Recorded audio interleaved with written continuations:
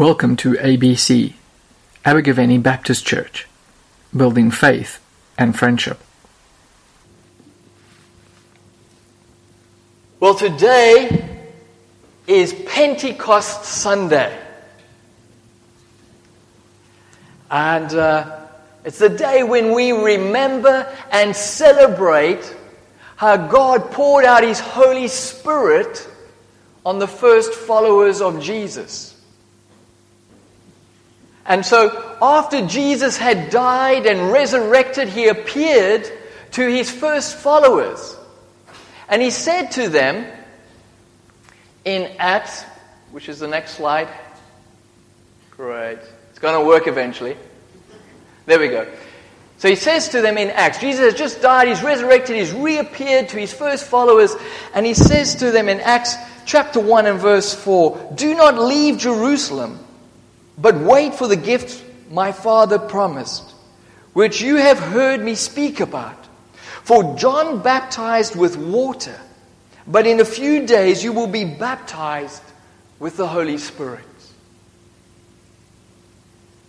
50 days after Jesus' death and resurrection, God pours out His Holy Spirit upon the first followers of Jesus. And they are filled with the Holy Spirit.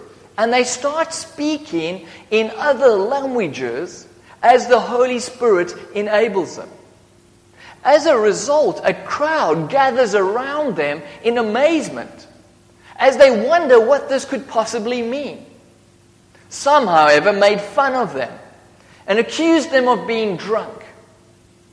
And this gives Peter the perfect opportunity to explain the gospel, the good news about Jesus. And the gospel is essentially about God's love for us. Now, you don't have to be a sociologist to realize that the world is not as it should be, as it ought to be. With so much injustice and inequality, with corruption and selfishness, with natural disasters and global warming, and ultimately decay and death. And the essence of the problem is human selfishness and corruption. Humans have turned their backs on God and decided to be a God to themselves. But God so loved the whole cosmos that He was not prepared to leave it in the mess that we had created. God so loved us that He came to us in the person of Jesus to show us a better way to live, how to be truly human. God so loved us that He died for us to deal with our corruption, our guilt and shame, our baggage. And on the cross, Jesus defeated evil, sin, and death itself. And 3 days later, He rose from the grave to give us a foretaste of the new life, the eternal life that He now offers. And when Jesus returns, the whole cosmos will be restored and renewed. There will be no more injustice and inequality. No more corruption and selfishness. And ultimately, no more decay and death. For the old order of things will have passed away. But the real question is, how do we respond to this good news about what Jesus has done for us? After Peter had the opportunity to share the gospel with the crowd that had gathered around on the day of Pentecost, they essentially asked him that question. In Acts chapter 2 and verse 37, we read, "When the people heard this, they were cut to the heart and said to Peter and the other apostles, "Brothers, what shall we do?" Peter replied in verse 38, "Repent and be baptized, every one of you, in the name of Jesus Christ for the forgiveness of your sins, and you will receive the gift of the Holy Spirit." How should we respond to this good news about what Jesus has done for us? Peter tells us to do three things that are intimately interconnected. Repent, be baptized, receive the Holy Spirit. Firstly, repent. Now, repentance sounds like such a negative word. But we need to understand repentance. You need to understand the link and the connection between repentance and faith. They are like two sides of the same coin.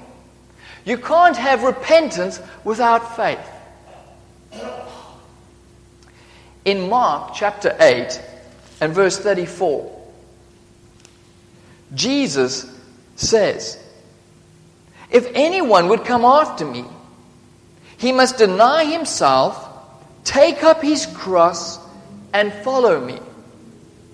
For whoever wants to save his life will lose it, and whoever loses his life for me and for the gospel will save it." Now, in order to respond to Jesus' invitation and offer, we need to exercise both repentance and faith. Let me explain.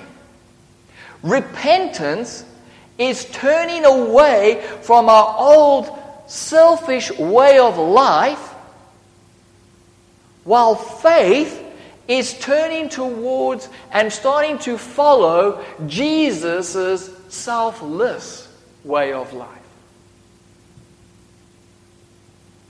So that's what Jesus means when he says, deny yourself and take up your cross. What he's talking about is dying to your old selfish way of life. That's repentance. And then when he says, come follow me, that's faith. Secondly, baptism. Now, it's impossible to separate baptism from faith repentance. For within the New Testament, there is no such thing as an unbaptized Christian. When you put your faith into Jesus, Jesus doesn't say, will that be with or without baptism, sir? And when the crowd asks Peter, what must we do to be saved? Peter doesn't say, well, you need to repent, and if you would like, after a number of years, after careful consideration and with a clear conscience, if you want, you can be baptized. You see, faith and baptism, or faith and repentance and baptism are interconnected. For baptism is our proclamation of faith, and we express our faith through the waters of baptism.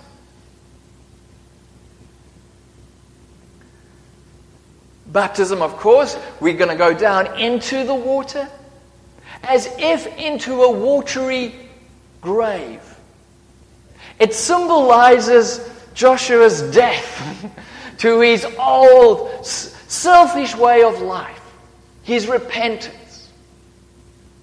And when he comes up out of the water, it symbolizes his new birth into a whole new way of selfless living, following Jesus, his faith. Baptism is a dramatic, public proclamation that we are followers of Jesus. So similarly, baptism symbolizes our unity with Christ, with Jesus. As Victoria read earlier in Romans chapter 6 and verse 3 and 4, Paul writes, or don't you know that all of us who were baptized into Christ Jesus were baptized into his death. We were therefore buried with him through baptism into death, in order that just as Christ was raised from the dead through the glory of the Father, we too may live a new life. Baptism is our way of saying that, yes, Jesus died for me. Yes, Jesus rose for me. And it's God's way of saying, yes, you are forgiven. Yes, you are joined to me. You are reconciled with me. You belong to me. Baptism is the Christian's way of nailing our colors to the mast and saying, we are followers of Jesus. We belong to Jesus. We are united to Jesus.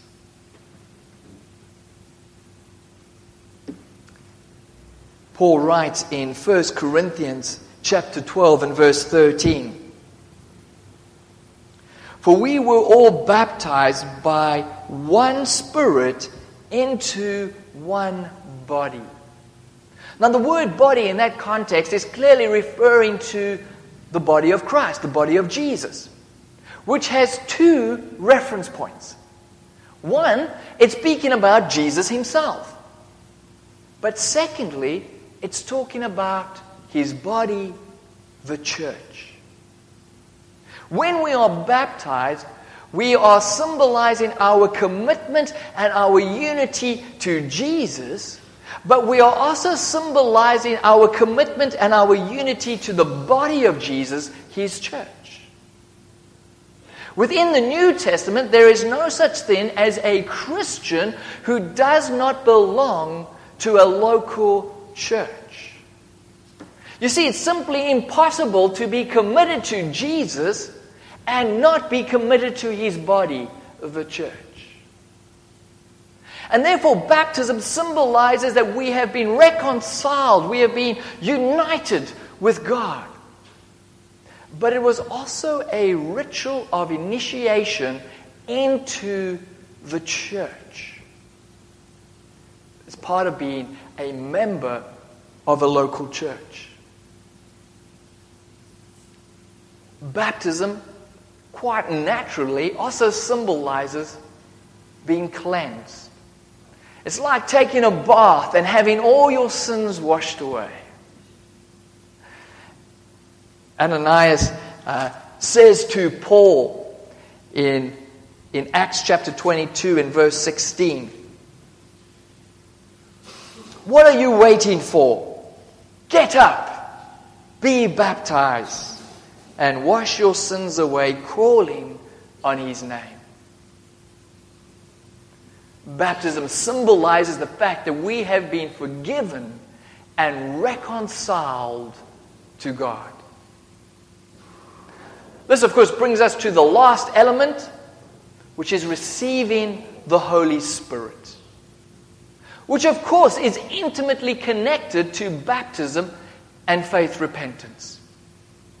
Baptism is often referred to as a sacrament, which means it's an outward and visible sign of an inward and spiritual grace. In other words, baptism symbolizes what the Holy Spirit has already done within us, or is still doing within us.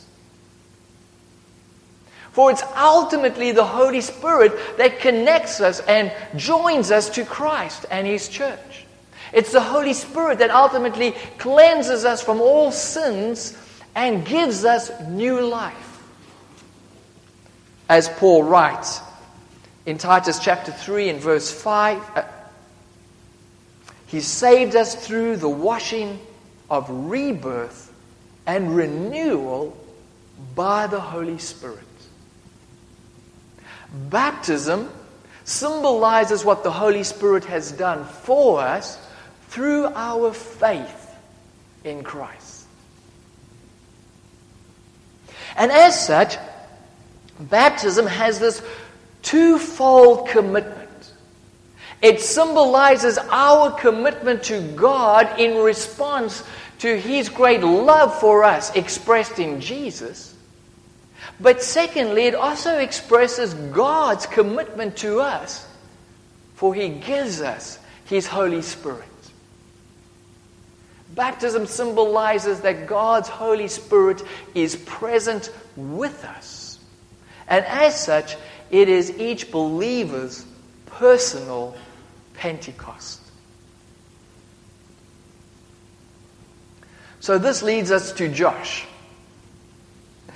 Josh has put his faith in Jesus. He has received the Holy Spirit. He has been forgiven and reconciled to God. He has been united with Christ and His church here at Abergavenny. And today he is publicly going to be declaring that and his commitment to following Christ through the waters of baptism.